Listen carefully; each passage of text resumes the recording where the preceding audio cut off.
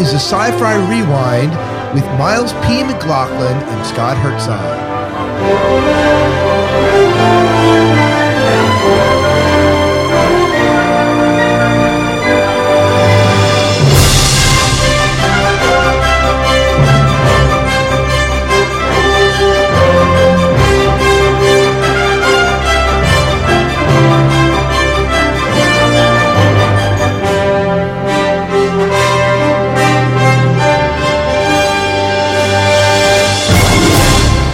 Welcome to the Sci-Fi Rewind. This is episode 21. I'm one of your hosts, Scott Herzog. And good evening. I'm Miles P. McLaughlin. And we have a very special guest with us tonight, joining us all the way from England.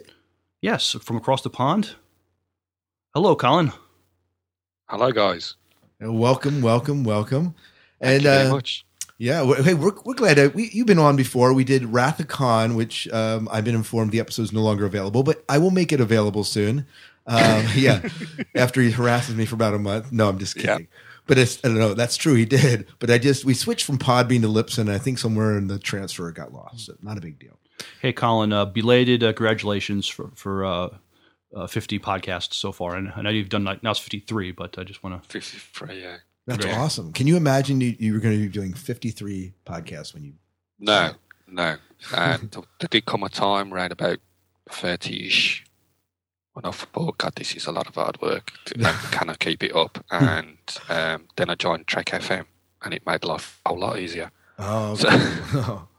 Awesome. Well, we're glad you're still podcasting, and we're glad you're on the show here tonight to talk about Galaxy Quest. Yeah, it's great to be back. Yeah. For one note before we go any further, we often announce near the beginning of our show what our next one is, and I think we talked that Blade Runner will be it. Oh, good. Yeah, so I think Blade Runner is our next one. Oh, that's one of my favorite films. Oh, see, we'll have to be back on for that. But back probably, I'm guessing with the holidays and everything, I'm guessing January is when it'll be, because this won't come out till probably the end of November here, and probably January. We'll keep people up in the loop on Facebook and Twitter and everything else, and on the upcoming shows as to when we're actually going to do it. But I've got the limited edition metal box set with four versions of the filming.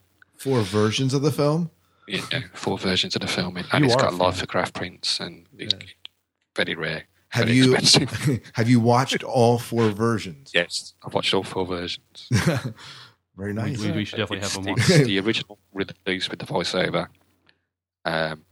It's the American version as opposed to the European version, and it's Ridley Scott's final cut. Wow, well, that sounds awesome. Yeah, I don't know which one I'm going to watch again. I watched it like twice, but it's been a while. So yeah, so that's what you're gonna have to decide. You're gonna watch the original theatrical release, or you're gonna watch Ridley Scott's final cut. Yeah, I don't know. Do we need to clarify it that much? Is there that big of a difference between them? There's longer. There's more footage. More footage. Yeah. Yeah. It doesn't change the story. Yeah.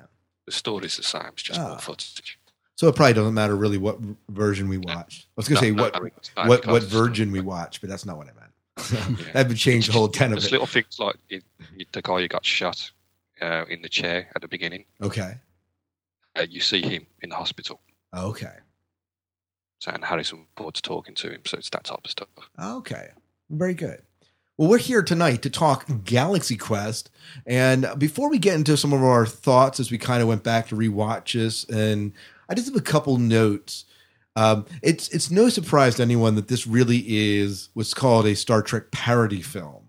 I know you were calling it satire, but I think probably fits more in parody because there's not necessarily this underlying message that you get with satire sometimes, Miles. Mm-hmm. Yeah, but, in fact, some of the actors that worked in Star Trek coined this as an affectionate parody, is the way they kind of viewed it. So it's been well received by both the Trek community and the actors that worked in Star Trek, at least for the most part. Would you say? Oh, yeah, absolutely. I mean, they're big enough to poke fun at themselves, and this movie does it. But I think it does it sort of reverently. That's why I sort of think of this as satire with heart.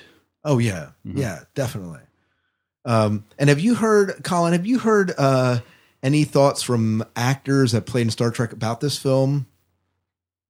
I did hear there was God, what's his name? Walter Koenig. Walter Koenig? Yeah, Walter Koenig says that he can't see his character in it because obviously Tim Allen's Kirk. Alan Rickman is basically the Spock character because he's the alien. You've got Wesley, who's the gifted child. Right. He's in there. And Walter Koenig, because when he was at Star Trek London, I ever heard someone ask him in an interview about Galaxy Quest. Okay. And he says he's seen it, but he couldn't see him in it. And he says, that's always the way, though, in it. The little guy always gets mistakes. Very nice. I know that Sir Patrick Stewart said, reported being skeptical about the film, assuming it was going to make fun of Star Trek, but saw it and loved it after getting a call from Jonathan Frakes about the glowing recommendation. That's cool. Yeah. George Takei said called it a chillingly realistic documentary. So, wow. Yeah. Will Wheaton said that the only problem he had with the film is that he wasn't in it, playing a rabid fan with anger for the snotty teen genius character.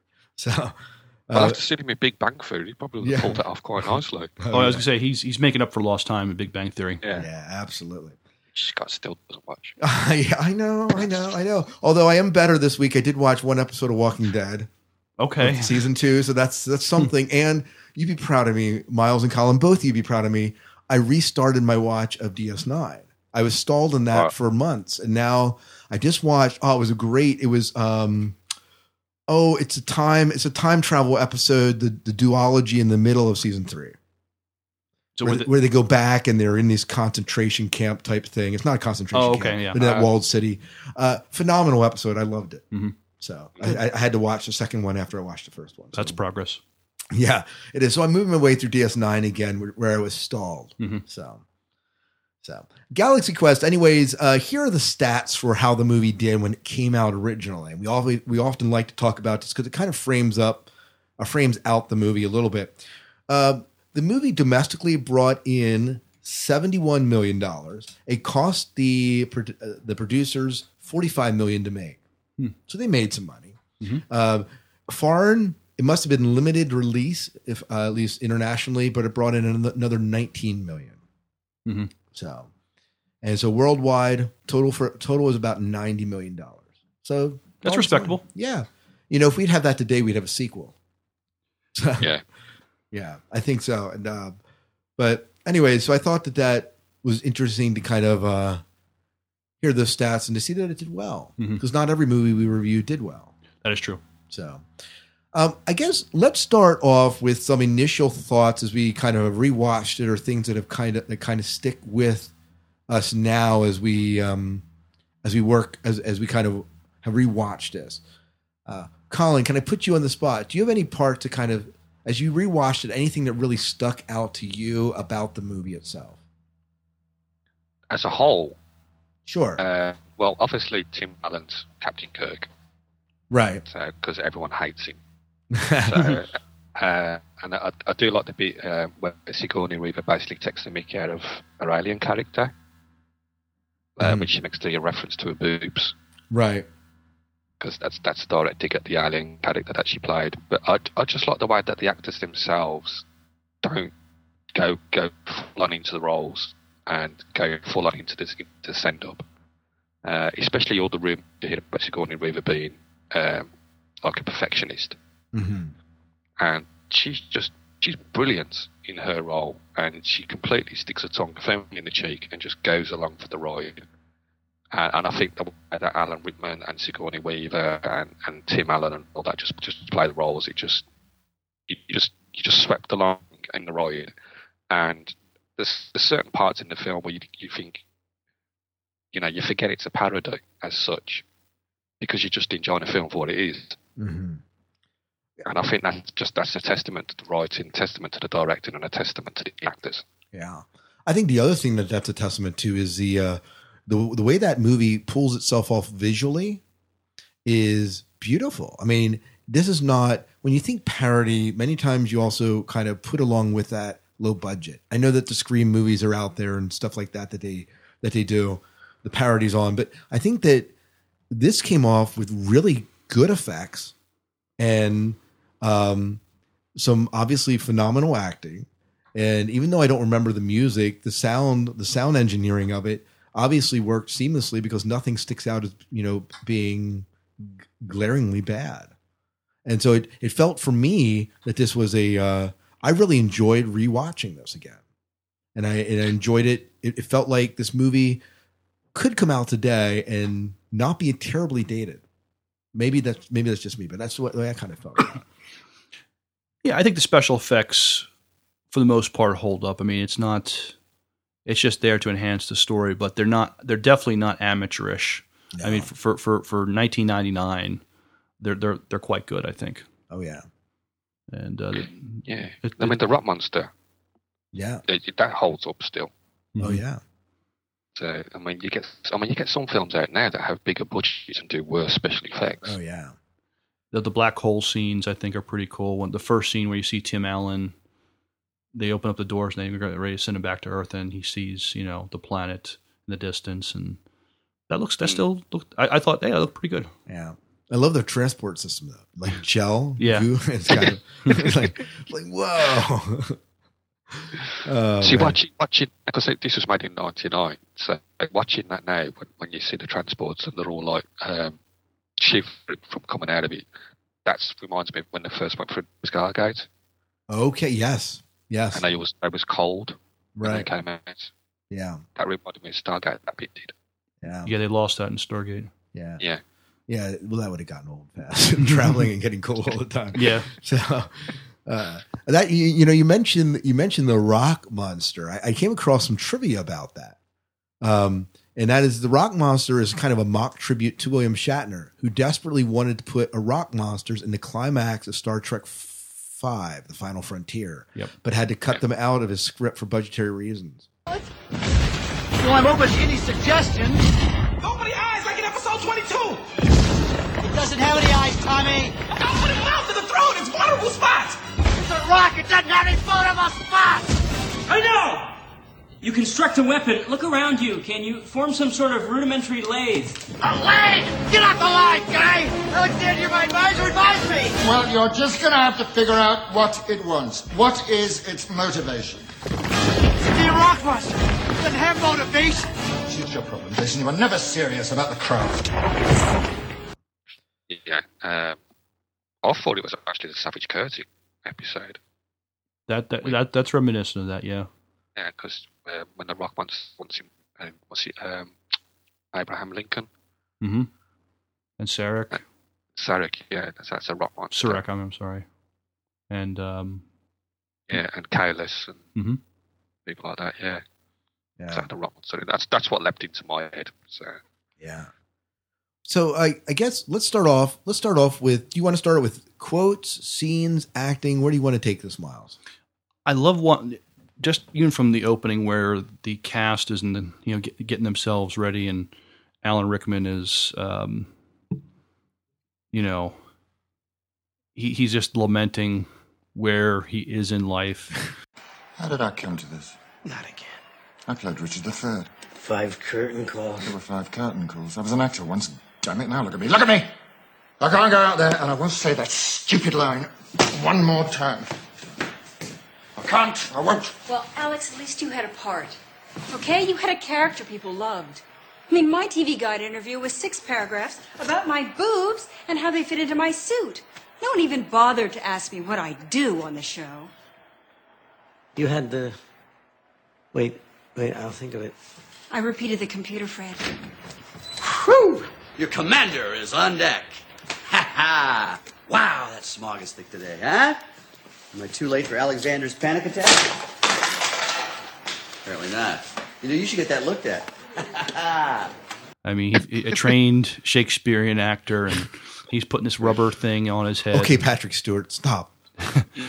You see, you might see Patrick Stewart. You may see other Star Trek actors who have, who really have had a lot of training, but unfortunately, most of their successes come from Star Trek, and so he kind of speaks for them in that scene. And I mean, can you imagine, Miles? It's that you become identified with this character that, 30 years later, people are still saying, look, Brent Spiner will always be Data for us.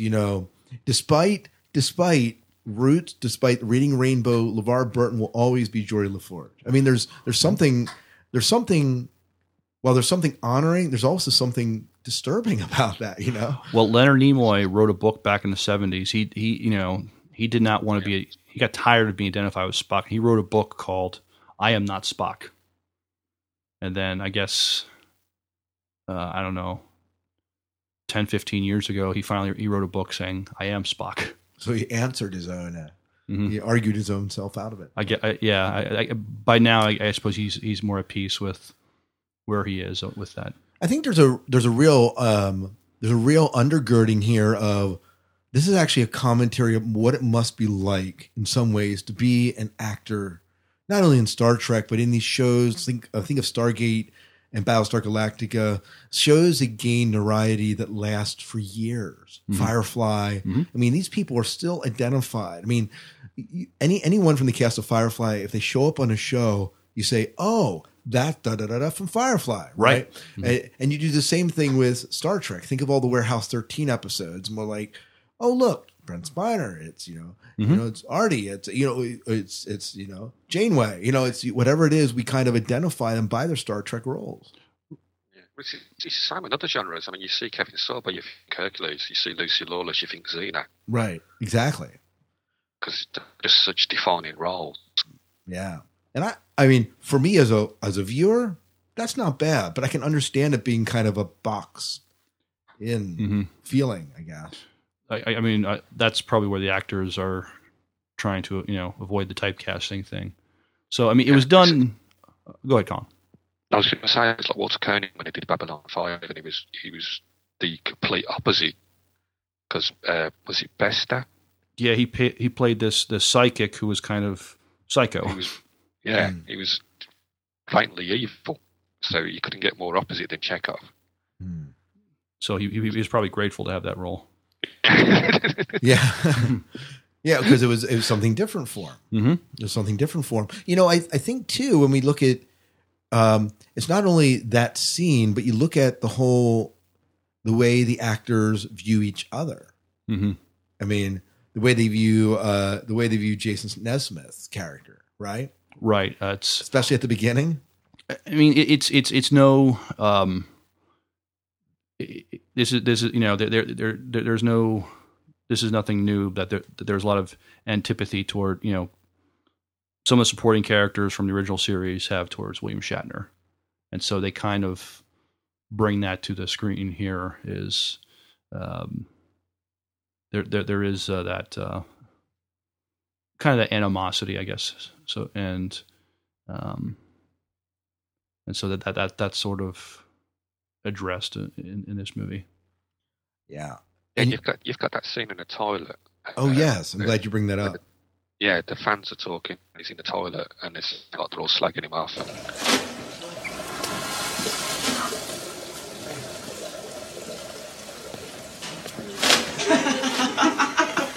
What a freak show, man! Oh, this is hilarious. Bunch of losers begging for autographs at $15 a pop.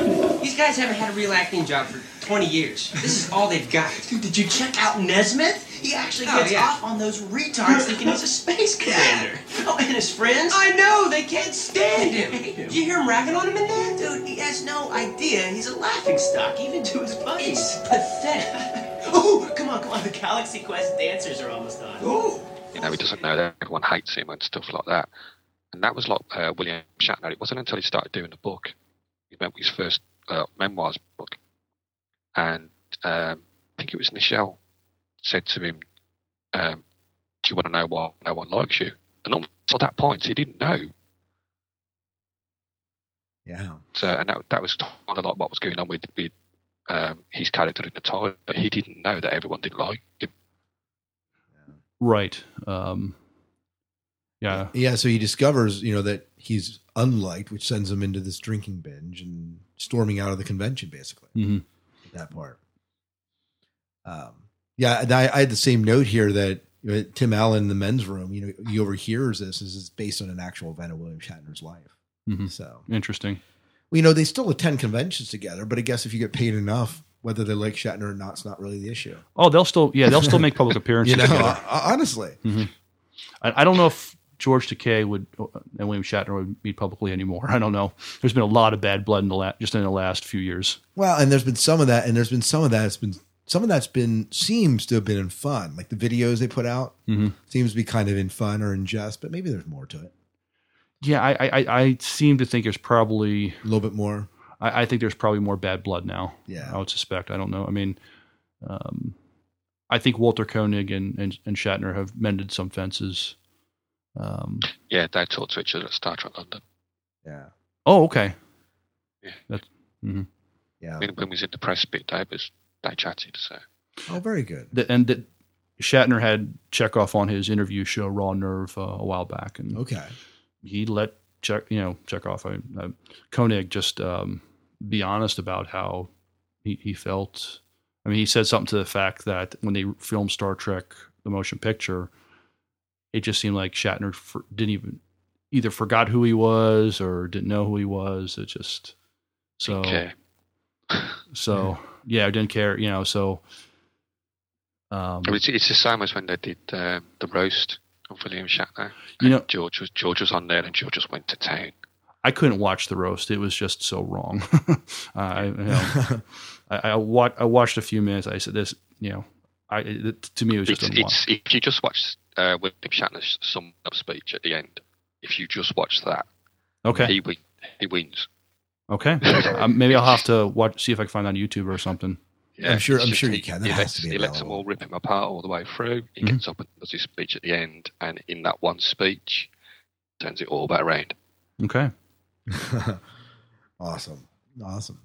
Well, other things that we were kind of on the line of thought here of how this movie kind of represented the Star Trek actors of the Star Trek franchise. Mm-hmm. Are there other ways that you kind of saw this as maybe representing the actors or maybe the franchise as a whole? Well, the character of Guy. I mean, he basically plays the proverbial, the red shirt. I mean, Sam Rockwell. He's Ensign No Name Red Shirt playing this, and he played it brilliantly. I watched this. I was thinking, I've seen this guy someplace, and then I looked up on IMDb. It's like he was. I don't remember the character's name, but he was basically the Tony Stark's competitor in Iron Man 2. Right. Yeah, and so, but they have a lot of fun with the whole. He dies in the first 5 minutes of the episode. I changed my mind. I want to go back. After the fuss you made about getting left behind. Yeah, but that's what I thought. I was the crewman that stays on the ship, and something is up there, and it kills me. But now I'm thinking I'm the guy who gets killed by some monster 5 minutes after we land on the planet. You're not gonna die on the planet, Guy. I'm not? What's my last name? It's, Nobody knows. Do you know why? Because my character isn't important enough for a last name. Because I'm gonna die 5 minutes in. Guy, you have a last name. Do I? Yes. For all you know, I'm just crewman number 6. Bobby. He doesn't. He gets a first name but no last name, and right. I love the there's a dialogue there where a guy has with Sir Alexander, right? He goes. And guess so he wanted to come along, and then he changes his mind. He wants to go back, and he says this. He goes, "I changed my mind. I want to go back." And Sir Alex is saying, after the fuss you made about getting left behind, guy said, "Yeah, but that's when I thought it was a crewman that stays on the ship, and something's up there, and it kills me. But now I'm thinking I'm the guy who gets killed by some monster 5 minutes after we land on the planet." And Jason says, "You're not going to die on the planet, Guy." Guy says, "I'm not. Then what's my last name?" Jason's like, I don't know. And Guy says, "Nobody knows. Do you know why? Because my character isn't important enough for a last name because I'm going to die 5 minutes in." And then Gwen says, "Guy, you have a last name." Guy's like, do I? For all you know, I'm the crewman number 6. Mommy, are we there yet? Says Alex. But the dialogue's just fun. It plays into this whole. We joke all the time about, he's going to be red-shirted. Yeah, it's plays totally into that.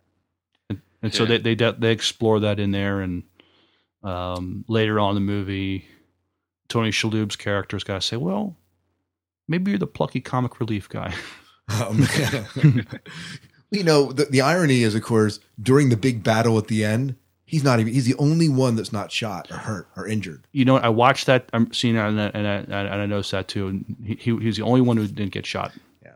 So he wasn't red-shirted. No, that was great irony there.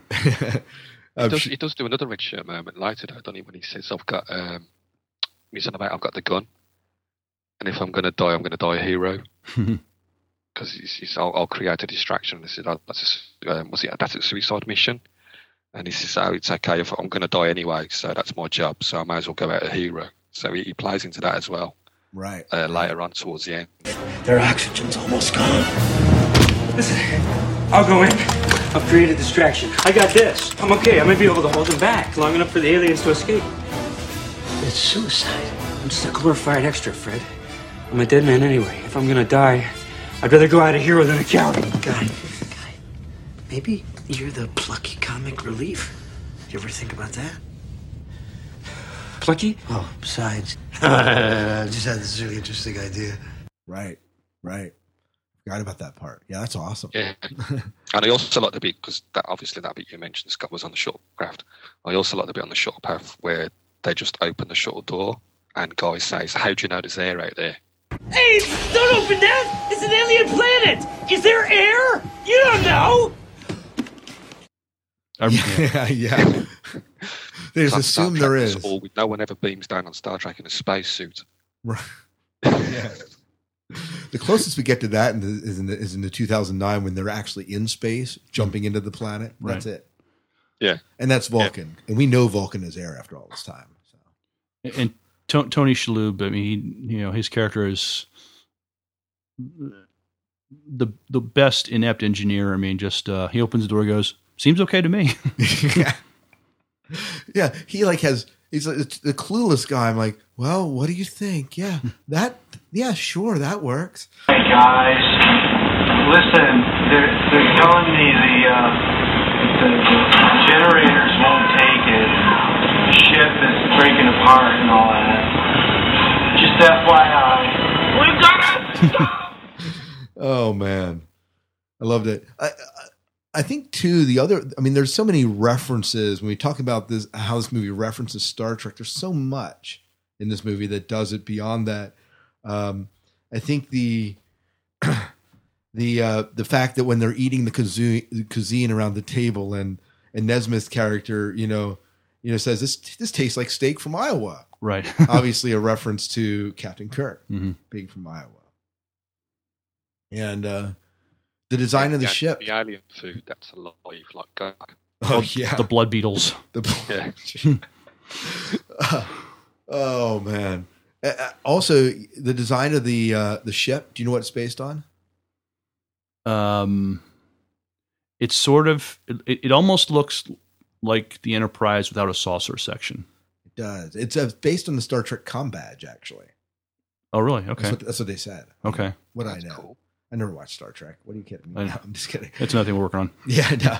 Do you know what? So the NSEA Protector serial number is NTE3120. Do you know what the NTE stands for? I looked at Wiki earlier, and so yes, I do. You do? Do you, Colin? I ain't got a clue now. Go ahead, Miles. Not the Enterprise. Yep. Oh, that's brilliant. It is brilliant. So let me see if there's any other Star Trek related trivia in here. But there's the Thermians are based on Star Trek franchise. They use their appearance generators to assume human form, while their true form is that of a massive alien beings with several tentacles. This concept was possibly taken from Star Trek episode The Name by Any Other Name, where in the episode Kelvins were aliens who assumed human form, but their true form, which is never shown but described by Spock, is that of massive creatures with hundreds of tentacles. I could see that. Yeah. So that's what they're saying. I don't know if that's true.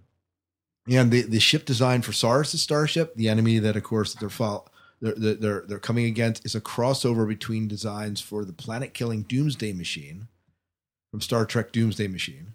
And I'm going to totally mispronounce this, but the Diradex class Romulan warbird from Star Trek The Next Generation. Okay. So it's a cross between the two, with the open design of the nacelles in the rear. Yeah, the opening definitely looks like the Doomsday Machine. Yeah, absolutely. Is his tagline and all, never give up, never surrender? Is that like Kirk's I don't believe in a no-win scenario? Oh, yeah, definitely. Definitely. Yeah. You know, one of the things that I like about this movie as I rewatched it is it takes, I mean, we started off by looking at this from the actors, how this impacts the actors, but it also pays great homage to the fans. Oh, definitely. There's the convention scenes, yeah. The convention scenes. It's a part of it's funny, right? Because you look at all the people dressed up, and they're dressed up in these wacky outfits, right? And so there's part of that. But there's also the part where these people meet the fans, and especially the guy that Nesmith runs into, and they switch communicators, and they end up saving the day, right? Yep. Because it's not, it's real, and he tells him it's not real, and the kid goes, I know it's not real.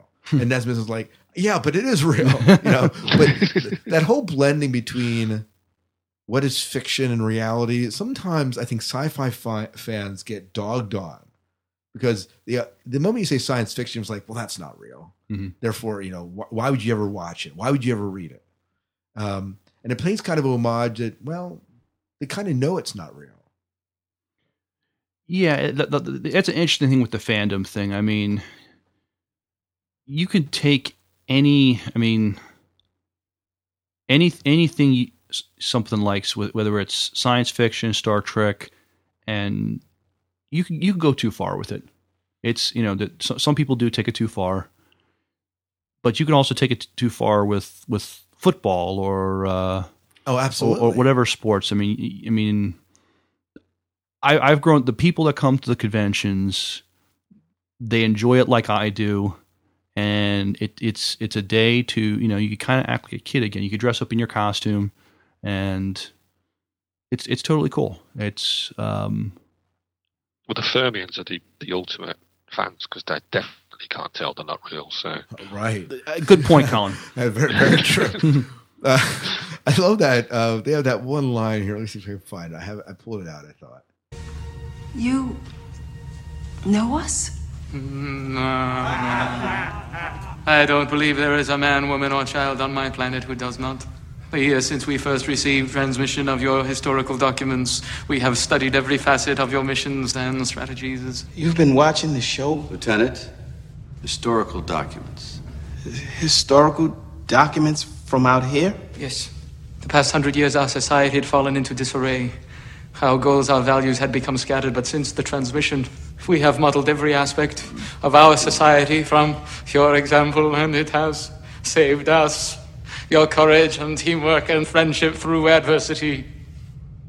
In fact, all you see around you has been taken from the lessons garnered from the historical documents. Is this a spaceship? No. This is a starport for the ship. Would you guys like to see the ship? Where Gwen's talking to Malthazar, and she's saying, they're not all historical documents. Sure, you don't think Gilligan's Island is? And he goes, those poor people. But we often treat the stuff as being frivolous. I think of Ender's Game a little bit. Did you ever read Ender's Game? No, I haven't. Did you, Colin? No. So if you ever read Ender's Game, Ender's just playing this computer game. He thinks, he's just shooting these bugs. It ends up that he's really controlling the entire war that's going on in Ender's Game. And so it made me think about, what if, the stuff that we treated as just one-off fantasy really was real? Mm-hmm. In this story here in Galaxy Quest kind of explores that. And also, how good would the actors really do in a real life situation like this? Well, that's one thing this movie does. I mean, at first they show they suck at it. They do, and they see the consequence. The ship gets banged up, and people get hurt, and stuff. And And so that's one of the great things about this movie is seeing these people who are just actors, but rise to the occasion to, to save the day. And, we see their flaws. We see that they're not equipped at all to deal with this. It's just, but they have to. I mean, it's life or death. And, it's done with a lot of heart and comedy and just, and reverence, I thought. Do you feel that this movie accurately, and Colin, this is for you or Miles here, do you feel that this movie accurately portrays the fan scene? Good question. You do get diehard fans who live whatever franchise they're into. You get people who do LARPing, which is live action role playing. Right. So there is that type of fan out there that literally live it. And I do know that in the last census over here, that was a couple of years ago, 150,000 people put Jedi as their religion. So there is people who do go to the nth degree and actually completely live the franchise in real life, or can't differentiate between a franchise and real life. Right. But you also get that with it's not just Star Trek fans. It's like Star Wars fans. It's all types of fans.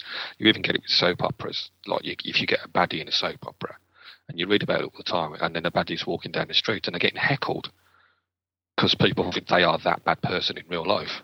Right. Right. So if someone's really into something, then certain type of people, the lines get blurred. Right. But I think the fans that they did in this one in regard to convention, you go to a Star Trek convention, the fans dress up. Yeah. But at the end of the day, most Star Trek fans go home and take the uniform off. Yeah, I mean, and like the dealer's room that they kind of show and the lines for the autographs. And I've seen people ask questions that are very intelligent and ask questions that are kind of like they're kind of like from that Saturday Night Live skit where William Shatner tells these people to get a life. Right. Now, fortunately, I've seen the guests who I've seen handle it really well with a lot of grace and not demean the person asking a question. But you'll like when the kids ask him about I forget what they asked him, but you still. Yeah, I think the movie does a pretty good job of depicting what sci-fi cons are like.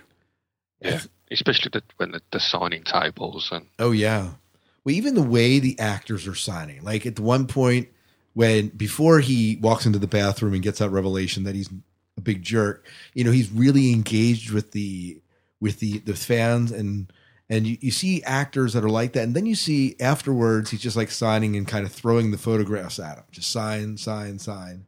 Mulgrew was that way when we were at Shore Leave. Yeah. And not because she's not because she wasn't nice, but she had that many people that were in line. She couldn't really give people, much personal attention. And that was no fault to her. It was she was very gracious on stage, especially. She was fantastic on stage. She was brilliant in London. Oh yeah. So yeah, even in the queues as well. She was brilliant. And that's somebody, she was also somebody who, when people asked those kind of questions, I thought she dealt very graciously with those people.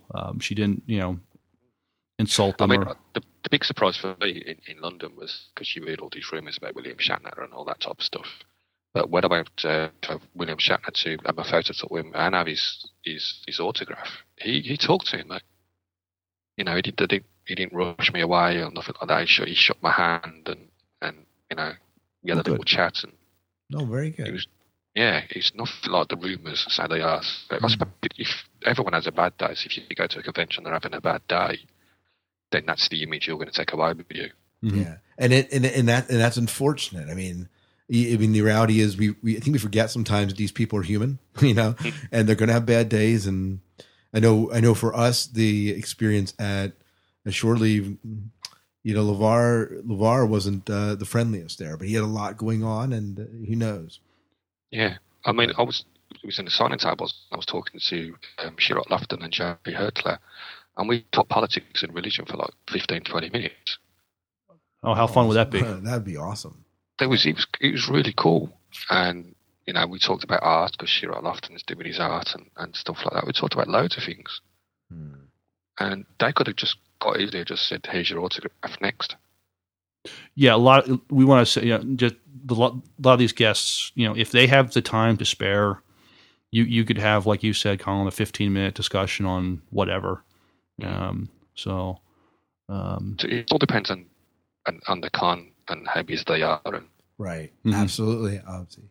So just, I don't want to belabor this because we're really talking about Galaxy Quest here, but did you have a really good experience at Star Trek London? There was ups and downs. There was a lot of downs. From the podcaster's point of view, there was a lot of downs. The press side was really badly handled. Getting access to people was basically non-existent. I had to do it all on my own. But talking to the fans that were there, the biggest complaint the fans had was that the queuing system was a shambles. And Brits, as a rule, have no problem with queuing as long as the queue's organised.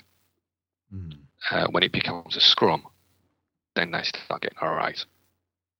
And they made this big hoo-ha on the website about this virtual queuing system. You have a number on your ticket, and when your number is up, they'll call you out, and you just go and get your photo, or you go and get your autograph. And that went out the window about 5 minutes after the door was opened. So that was the biggest. But actually interacting with the stars, no complaints about any of them. The talks, the speeches, the autograph queues, the photo queues, I never had any problems at all. They was all brilliant. Very good. Awesome. Yeah, I heard you got Jeffrey Combs to record you a bumper. That's pretty cool. Yeah, I got Jeffrey Combs, JJ Hertzler, and I got Daniel Stewart to do one for another podcast who's a big fan of Daniel Stewart, so I got him to do that. And yeah, and JJ Hertzler and Shirot Lofton took my business card and phone number, and I don't care if they never ring me. The fact that they took it is enough for me. No, that's awesome. Yeah, that's awesome. Good for you. Good. All right, well, let's bring it back to Galaxy Quest here. Before we move into some trivia, any other quotes or parts of the movie that really stand out for you? When Tim Allen's character is fighting with the rock monster, there's some really funny stuff, and I'm trying to remember the reference, but it's where basically Alan Rickman criticizes him. He goes, that's always been your problem with you as an actor. You can never find your motivation. And that's a great line there. I think one of my favorite. I did like that rock monster bit when he was at first. It was the little pig that he had to fight. Oh right, yeah, right, yeah. And he's like, I can handle this. It's a little pig, no problem. And then the real monster comes. Or those little creatures around the edge of the rock monster arena. Kind of cute but deadly. Yeah, I like the subtitles, and they sort of almost echo what they were saying before. And he goes, "Let's hit him over the head with a rock," and smack. Right. I love the whole transporter accident when they first transport the pig up.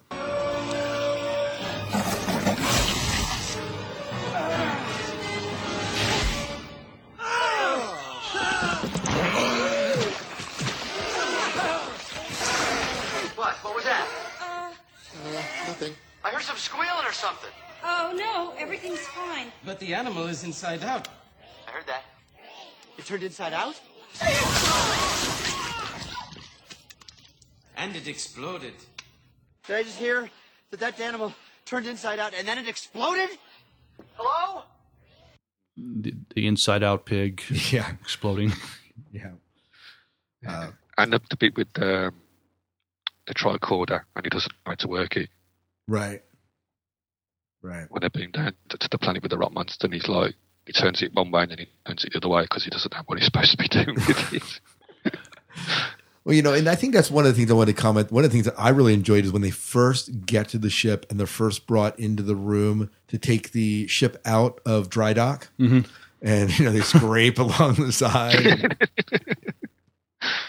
It's the fact that the whole learning process for them that this is not fake is a fun process to kind of walk through, because you kind of picture yourself if you were an actor in that situation.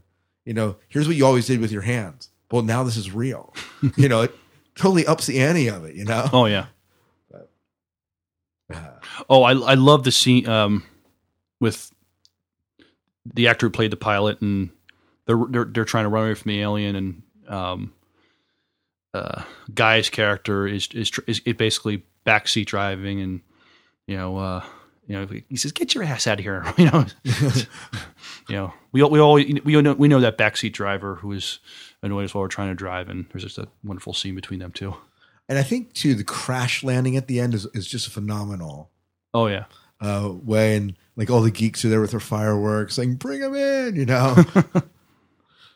But another thing, with Alan Rickman, he basically plays the Spock, the Data, or whatever, and he has this saying, "By Grafthor's hammer," right? Yeah, and when the fans come to him and they say, and he goes, "Don't say it," he's just very disgruntled at that moment in time. And yet at the end, like somewhere in the movie, he as that guy's dying, he says it willingly. Yeah, to sort of give this poor guy peace before he dies. Yeah. Right.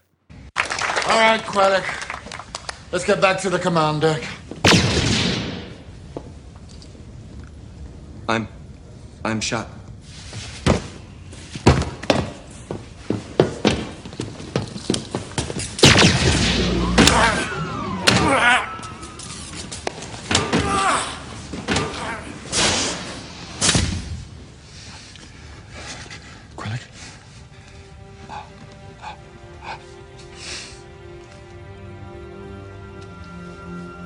That's not too bad.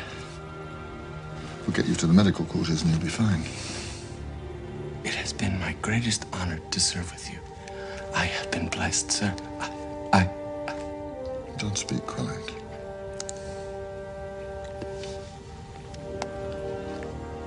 You'll forgive my impertinence, sir. But even though we had never before met, I always considered you as a father to me. Quellic.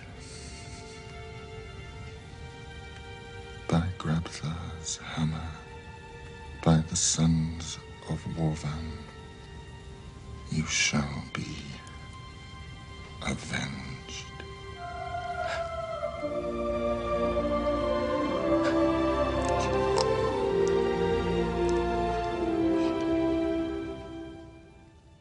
So this is a very clever movie. I mean, each character sort of has their own little journey they're going through, and these actors come full circle. I mean, where most of them hate it at the very beginning in some fashion, and then by the end they kind of embrace, like they've kind of grown into their characters in some ways, a little bit. I like the way the fan has to say today as well at the end. Oh yes. Yeah, because they're not sure what the Omega 13 does, so they ask a fan. Right. So that just reminded me, like, because there's so many times where like the fans know more than the actors. Oh yeah, and that was a nice little tip to that. Or like even when they're on the comm, they're like walking their way through the Enterprise or the NTE, whatever it is. The fact that they're walking them through, okay, here's where you go, here's how you do this, here's the way you get through this little maze of pistons that are going up and down, and not getting crushed. All right, Brandon, we're across. Now what? You want to take a left and then just straight on through the chompers. Chompers?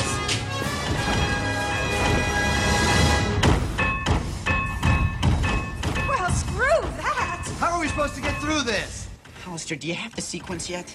Okay, the sequence is 2, 2, 4, 2, 2. What is this thing? 4. I mean, there's no useful purpose for there to be a bunch of choppy, crushy things in the middle of a hole. We have to do this! It makes no logical sense. Why is it here? Because it's on the television show. Well, forget it! I'm not doing it! This episode was badly written! Okay, Commander, now, as soon as the first crusher hits you, No! tell me. Just did! Okay, go now. Go! Go! Stop! Go! Come on! Stop!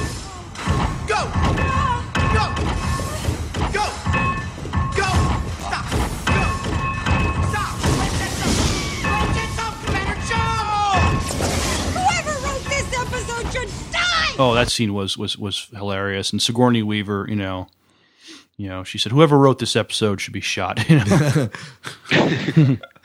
I'm sure the actors felt like that more than once.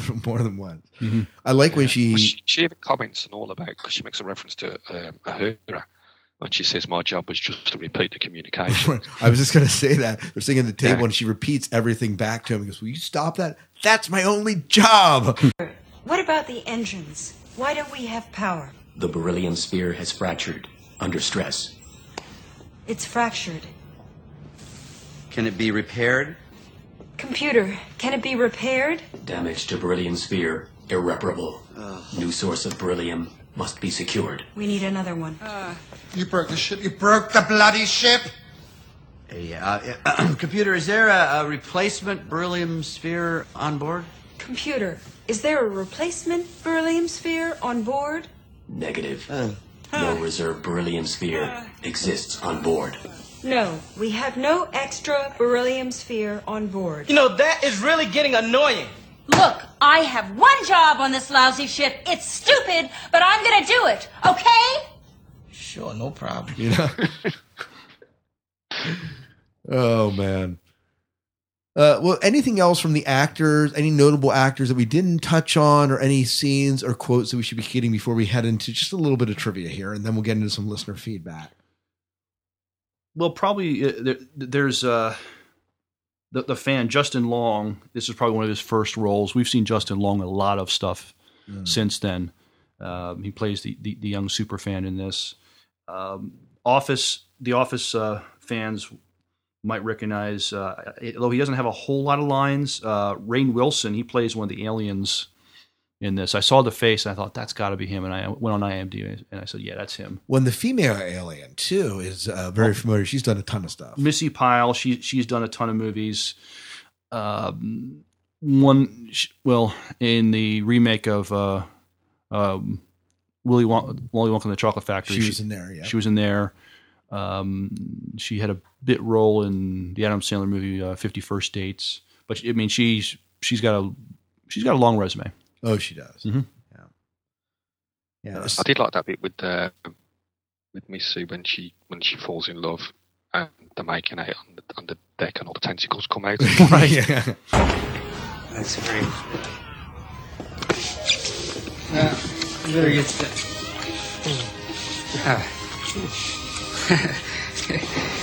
Hey, get a room, guys. Whoa! Hey, Fred. Hey, Fred. Here, Oh, that's not right. No. And Tony And he just Shalhoub. looks around, sees the tentacles and goes, "Oh well." Yeah. Oh, it's not right. Oh yeah, that was funny when the guy said, "Oh, that's just Yeah, that was. Oh, that was funny. Mm-hmm.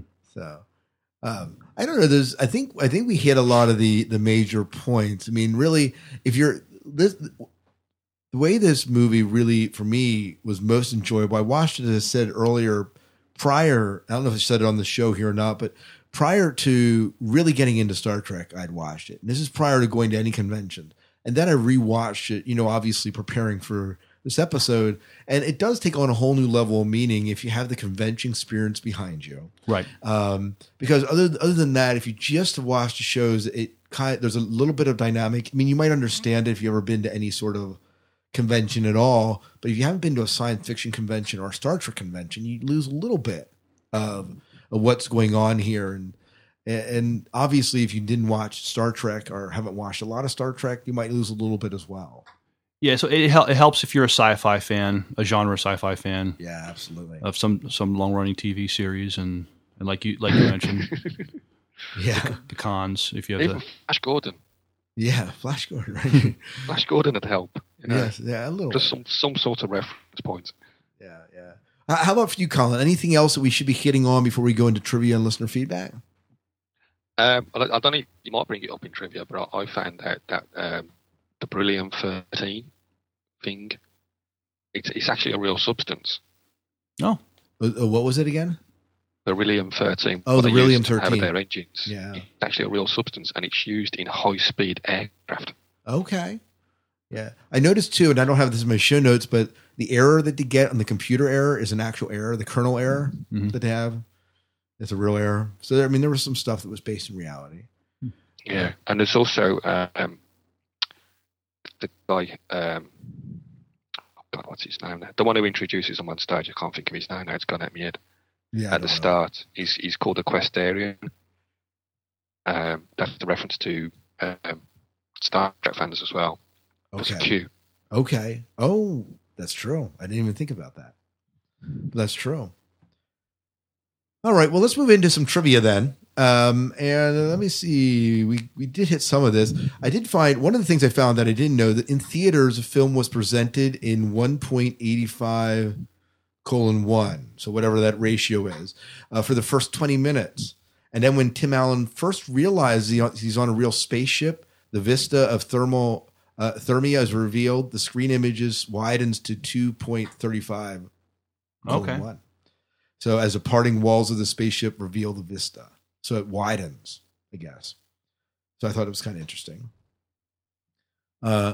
Fred Kwan, Tony Shalhoub's character, is eating a snack of some sort in almost every scene he appears in. Which I didn't. I didn't notice that. I didn't either. Alan Rickman never takes off his headpiece throughout the entire movie. Right. No, but even when it's damaged. Right. What else? Did I mention?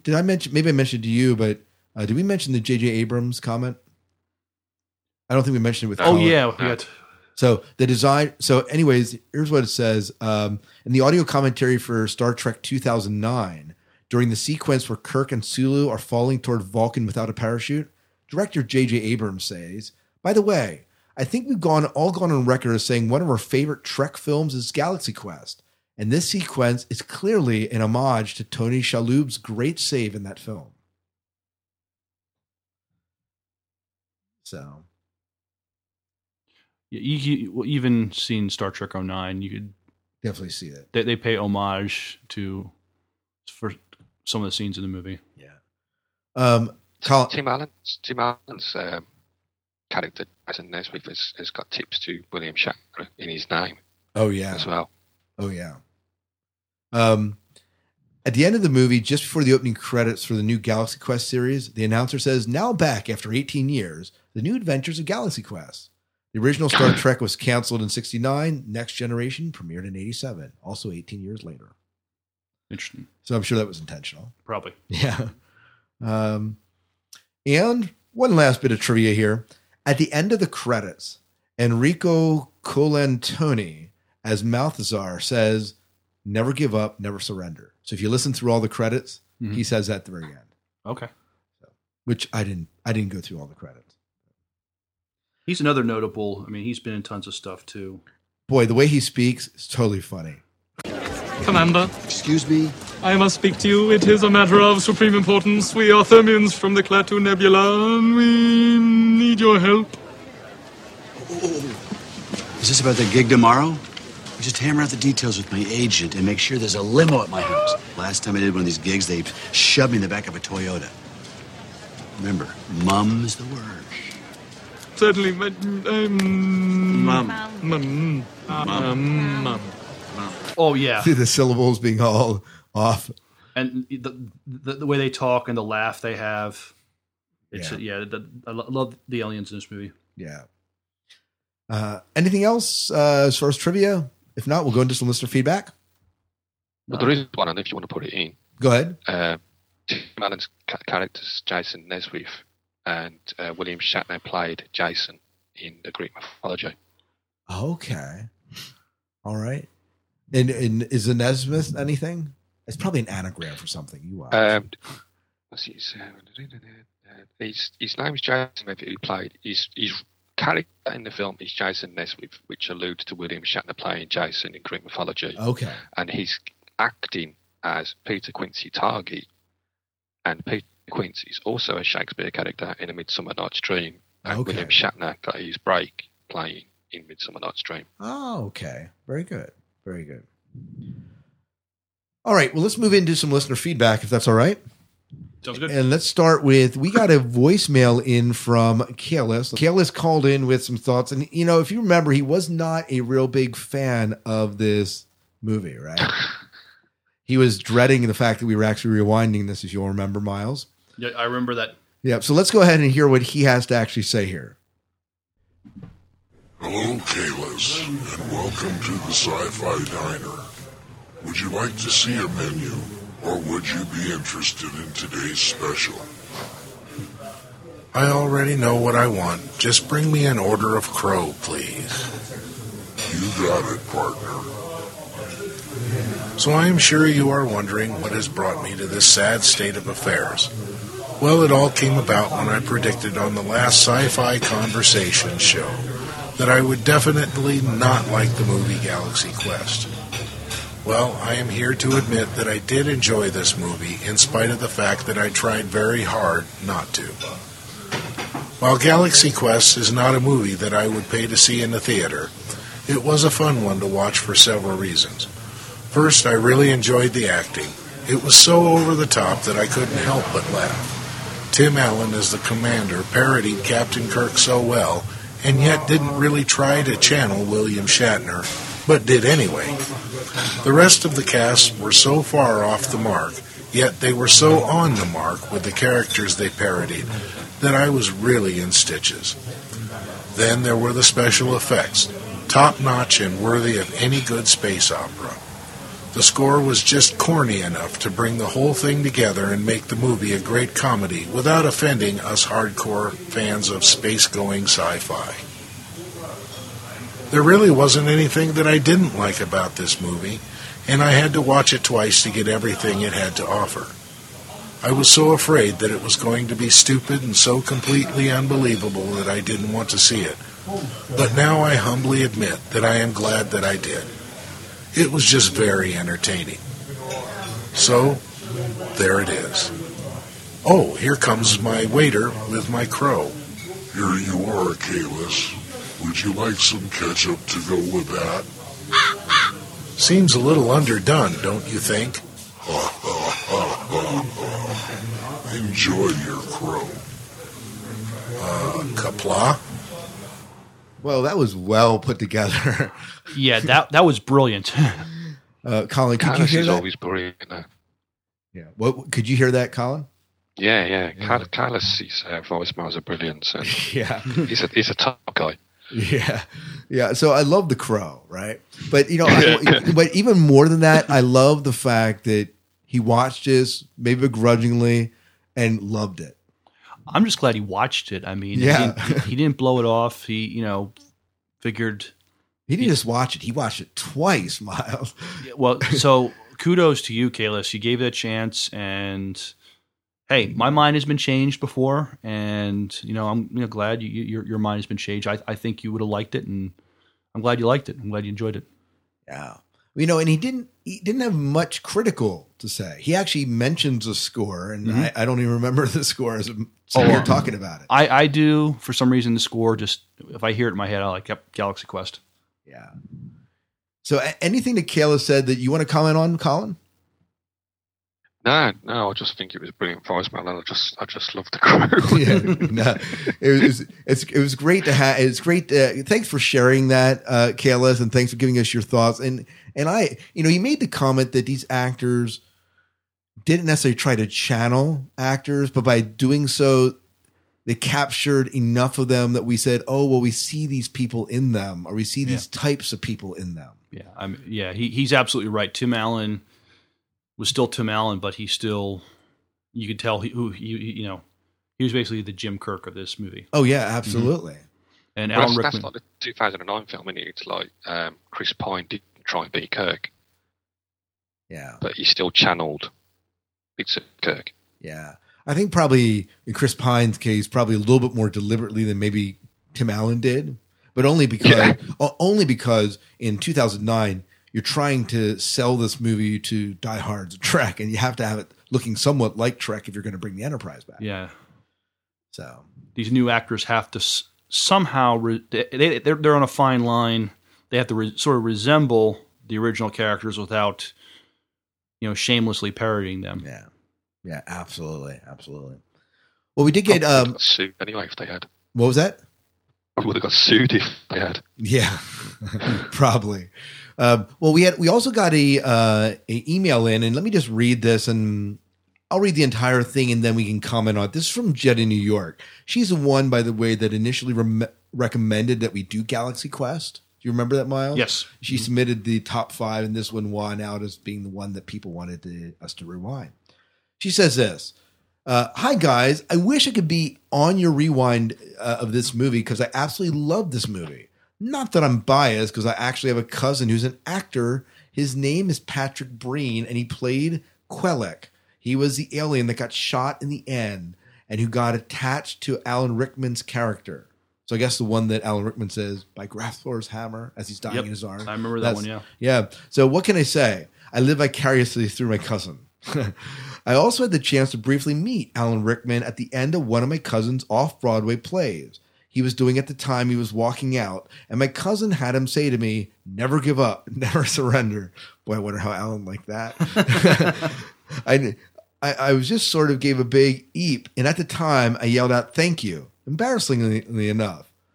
I never did get the chance to say how much I love most of his movies he's basically done, like Die Hard, Harry Potter, Robin Hood, Prince of Thieves, etc. I also really loved how they showed what a convention was kind of like in that movie. And that part of it was fun. And how it was supposed to be a spoof off the whole Star Trek popularity. There's even a moment when Tim Allen's in the bathroom with the Klingons laughing about his career. William Shatner even once said that actually happened to him once. And he's learned a lot about himself at the convention once like that. And we kind of course, made mention of that earlier on. Yep. I forgot he was in Prince of Thieves, though, Alan Rickman. Yeah, Alan Rickman. Also, he was the voice of the robot in the new Hitchhiker's Guide to the Galaxy. Oh, and perfect role. Marvin, right? Marvin, yeah. He was fantastic as Marvin. Perfect cast as Marvin. Because even as Snape, one of the, I mean, talk about an iconic character that he kind of creates here. Mm-hmm. That's great. But the best had to be Sam Rockwell's character. He cracked me up so much about how his character was just the extra red shirt because his character didn't have a name and he was going to die. Too much. Every one of the characters were funny. Even Sigourney Weaver's character, Gwen, was annoyingly funny. And when she was the only one who could speak to the computer. Even when she said, it may be stupid, but I'm going to do it. And I thought it was cool how they had Justin Long's character actually have a hand in some way in helping them out. It wasn't just a TV show like everyone said. That was one of his first movies as well. And you mentioned that, Miles. Jen, thank you for writing in. And any comments on what Jen's saying here? That's cool. You have a cousin in the movie. I've recognized him. He was in Beverly Hills Ninja. He's been on a few episodes of Law and Order. So that's cool. You have a cousin who was in this movie. I think so. I'd be jealous. Oh yeah. So, but yeah, Alan Rickman. He talk about a character that an actor that has had such breadth of movies. Like I remember him seeing. He was in the first Die Hard movie, right? Yeah, he was. Yeah, I remember him seeing that and just loving him as a villain then. And he was a fantastic villain. He says, "I'm not a common thief. I'm an extraordinary thief." So you even remember one of the lines from it? See, I don't even. Yeah. So. Anything that Jen said that sticks out to you, Colin? Yeah, it's about the casting as well. I mean, like Alan Rickman. Again, it ties into the Shakespeare thing because he was Royal Shakespeare Company. Oh yeah. So he ties into that as well. He even makes a comment in Galaxy Quest. He goes, I was on Shakespeare, or I was a part of such and such Shakespeare company for this. Mm-hmm. And he kind of makes mention of that. But go ahead, Colin. I cut you off. Go ahead. That's fine. So I was just going to say that he was in a TV series over there called Robin Hood, Prince of Thieves, and he was the sheriff of Nottingham, so he was like the bad guy. And he did an interview around about the time, and he says all too often I'm the good guy. He says every now and again it's nice to be evil. Yeah. Yep. No. Very, very true. Very true. He plays evil, but he always plays funny evil. Yeah. Yeah. Or he's not like pure evil. He's just sort of evil. Mm-hmm. That's not really true. That didn't make any sense. So ignore what I said. But he certainly does play evil and comes off like you think of like I think of Snape. Even did you watch any of the Harry Potter movies? No, I can't. You haven't. Have you, Colin? Yes. Yeah, and I was ambivalent about the whole franchise for the longest time. I poo-pooed it, and then I read the books, and I couldn't stop reading them. Then I had to watch movies, which were not as good as the books, but still good nonetheless. And one of my favorite characters ends up being Snape. He sells he's brilliant as Snape. He's brilliant. Yeah, absolutely. So, yeah, I can't wait. Go ahead. What did he get for that? He got some award for playing Snape. I can't think what it was, but he got some award for playing him. Yeah. So, but yeah, he was brilliant as Snape. We won't say what happens because we don't want to spoil it for Miles. Right, because Miles will watch us someday. Yeah, probably when I watch Harry Potter when you Big Bang. Yeah, there we go. It's a deal, maybe. So maybe. All right. Well, I believe we've done Galaxy Quest a service here. I think we reviewed it well. Yeah. Thank you guys for joining us, our listeners for joining us here as we kind of reviewed or walked through Galaxy Quest. And we had some diatribes here, but nonetheless still kind of talked about this movie that pays homage to the Star Trek franchise, but really sci-fi in general, I would say, and fandom in general. So, but I appreciate that. Colin, before we let you go, tell us a little bit what's going on in Trek News and Views. Well, at the moment, we're bouncing around between doing time travel stories, which Miles is helping me do. We're just on the third one on that, which was last week, which is out at the moment. And just referring to the rock monsters thing, I've got William Shatner's a 10-minute clip from William Shatner's talking to Star Trek London, and it's 10 minutes about Star Trek 5 when he tells the rock monster story. Okay. So if people want to check that out, they can do. And is that out now? Yeah. That episode's been out for a couple of weeks. Okay. So it's quite funny because he gets quite worked up. So,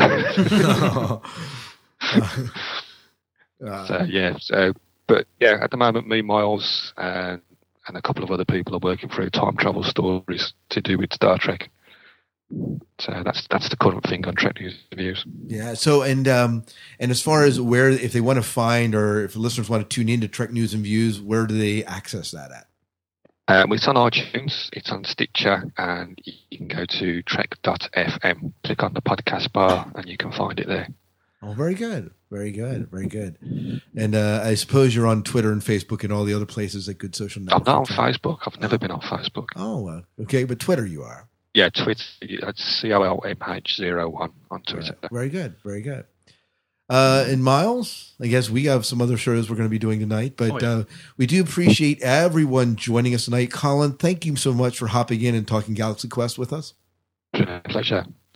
Yeah. And I look forward to you doing Blade Runner because I love that film. Well, we aren't sure who we're going to have on yet, so who knows? Maybe we'll tap you in the shoulder for that. Or maybe Wayne. Yeah, it's fine. Yeah, Wayne Henderson's the other guy that would absolutely love that. Okay. Yeah, because he's a huge Phil K. Dick fan. Mm-hmm. Okay. Yeah, so sounds good. So we need Adama on. Get William Adama on? No, I'm just kidding. Well, we did interview Ames Alamos, and we got him to talk a little bit about Blade Runner. So that's cool. All right. Well, thank you so much, guys. And I believe that's it. All right. Till next time, good night and good luck. Thanks a lot, guys.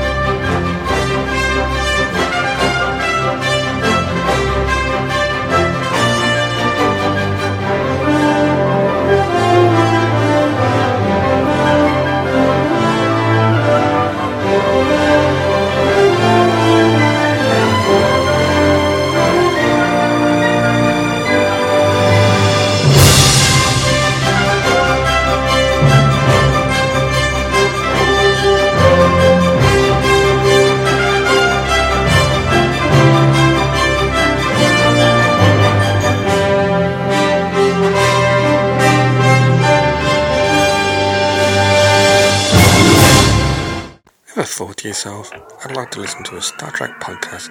That's different. I'm ready to irradiate your existing brain cells. Oh, how about one with an English host? Tea, Earl Grey, hot. Or a news section? Accessing library computer data. Or one that can help you navigate through the latest Star Trek news. Can anyone remember when we used to be explorers?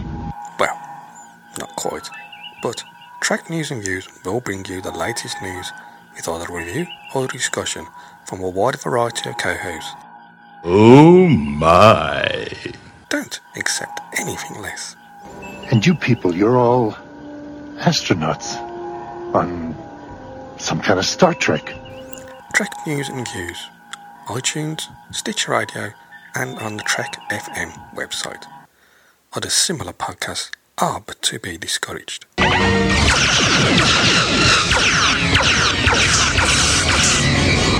The Galaxy Quest, man. All right. I know. Star Trek in all its glory. It is. It's probably my favorite Star Trek film. I'm going to be honest. This is probably the. I was going to say it was the first Star Trek film I ever watched, but that's not quite true. I did see Wrath of Khan soon after it came out on VHS, and I saw The Voyage Home on VHS, and then I probably saw Galaxy Quest. Wow, VHS. Let's go back a bit. Yeah. Not as bad though as watching it on the this big record DVDs they had back in the late 80s. Oh, Laserdiscs. Yeah, the Laserdisc. Yeah, those things. But, all right. Hey, are we ready to go, Miles? I'm ready to go. Oh, Miles is ready to go. Are you ready to go, Colin? Yeah. Okay, so it'll be similar in sentiment to what we've done before. You were on one of these shows before. What did we review? Yeah. What did we review? Wrath of Khan. Oh, that's right. It was Wrath of Khan. That was an epic review. That was a great review. Did you say that link is not working? It's not working. Yeah, it's not working on Podbean or iTunes. Yeah, well, it's not working on Podbean because I discontinued my account with Podbean. Right. But there is a. I do want to get that episode up. I just haven't done so. So I will do that. I know that you bugged me about it a while ago, and I just haven't done anything about it. So I'm not doing. I'm not doing. Put that into my feed. Saves me. No. So, I just have nothing going on in my life. What are you on now then, Libsyn? Yeah, we're on Libsyn now. Yeah, and I could easily. I have the space to put it up. I just haven't put it up. So I will get it up there. So. All right. So Galaxy Quest is this? Do you know what number Sci-Fi Rewind this is? Miles, off the top of my head, I don't. Slacker. You should know this off the top of your head. I know. I should be able to just pull. Aren't you the facts and numbers guy? I mean, useless facts. Useless facts. Because it's not useless. because it's useful. This would be very helpful at this moment in time. I can't retain it. Yeah, I think it's episode 21 because Starship Troopers is 20. So. 21. Here we are. Yeah, and Miles really enjoyed Starship Troopers. Yeah, he did. Although I'm going to tell you what, after hearing what some people, after hearing John's thoughts on that and JP Harvey's thoughts, even though I won't say I love the movie, it redeems its value, I guess. So yeah, it's got a lot of flaws, but it's got a cult following. So. Yeah, it does, and it must because they keep putting out movies. So. Yeah, was it 4 now? Yeah, before, but I think they're continuing. So Miles has watched most of them. Is that true? Or did you only watch the first one? I've seen. I watched the second one. It was unwatchable, so I stopped. The third one. The third one was actually not half bad. That was the one with Geraldine Blaylock. Yeah, and one of the best things this movie has, it has a great propaganda song in there as far as. Oh yeah, that's right. We put that in. It's a good day to die, Colin. If you haven't heard it, you look it up on YouTube. I've seen number 3. Yeah. Okay, then you know what I'm talking about. Yeah. I've seen all of them. So there you go. There you go. We should have had you on the show now. But you know what? I don't. You know, I will. I will say I'm glad we reviewed it because there is messages in it. It's just so ridiculous and over the top. It's something maybe when I watched it first viewing, I might not have got it as well as if you watch it with a little more discerning eye, you could get the message behind the movie. You're glad we watched it because that way we will never review it again. It's out the way. Well, that's really it. There's no need to. Well, you can always do 2 and 3. Right. Well, yeah. There you go, Mark. No, I put my foot down. No. The other reason I watched number 1 is because I seen an interview with Jeremy Ironside. Oh, yes. He says that he was Michael Ironside, sorry. And he said that when he read the script and he said, "How do you want me to play it?" And I said, "As over the top as you possibly can." And he did. He did, yeah. But all right, you ready to go? Yeah. Let's go. Let's review this.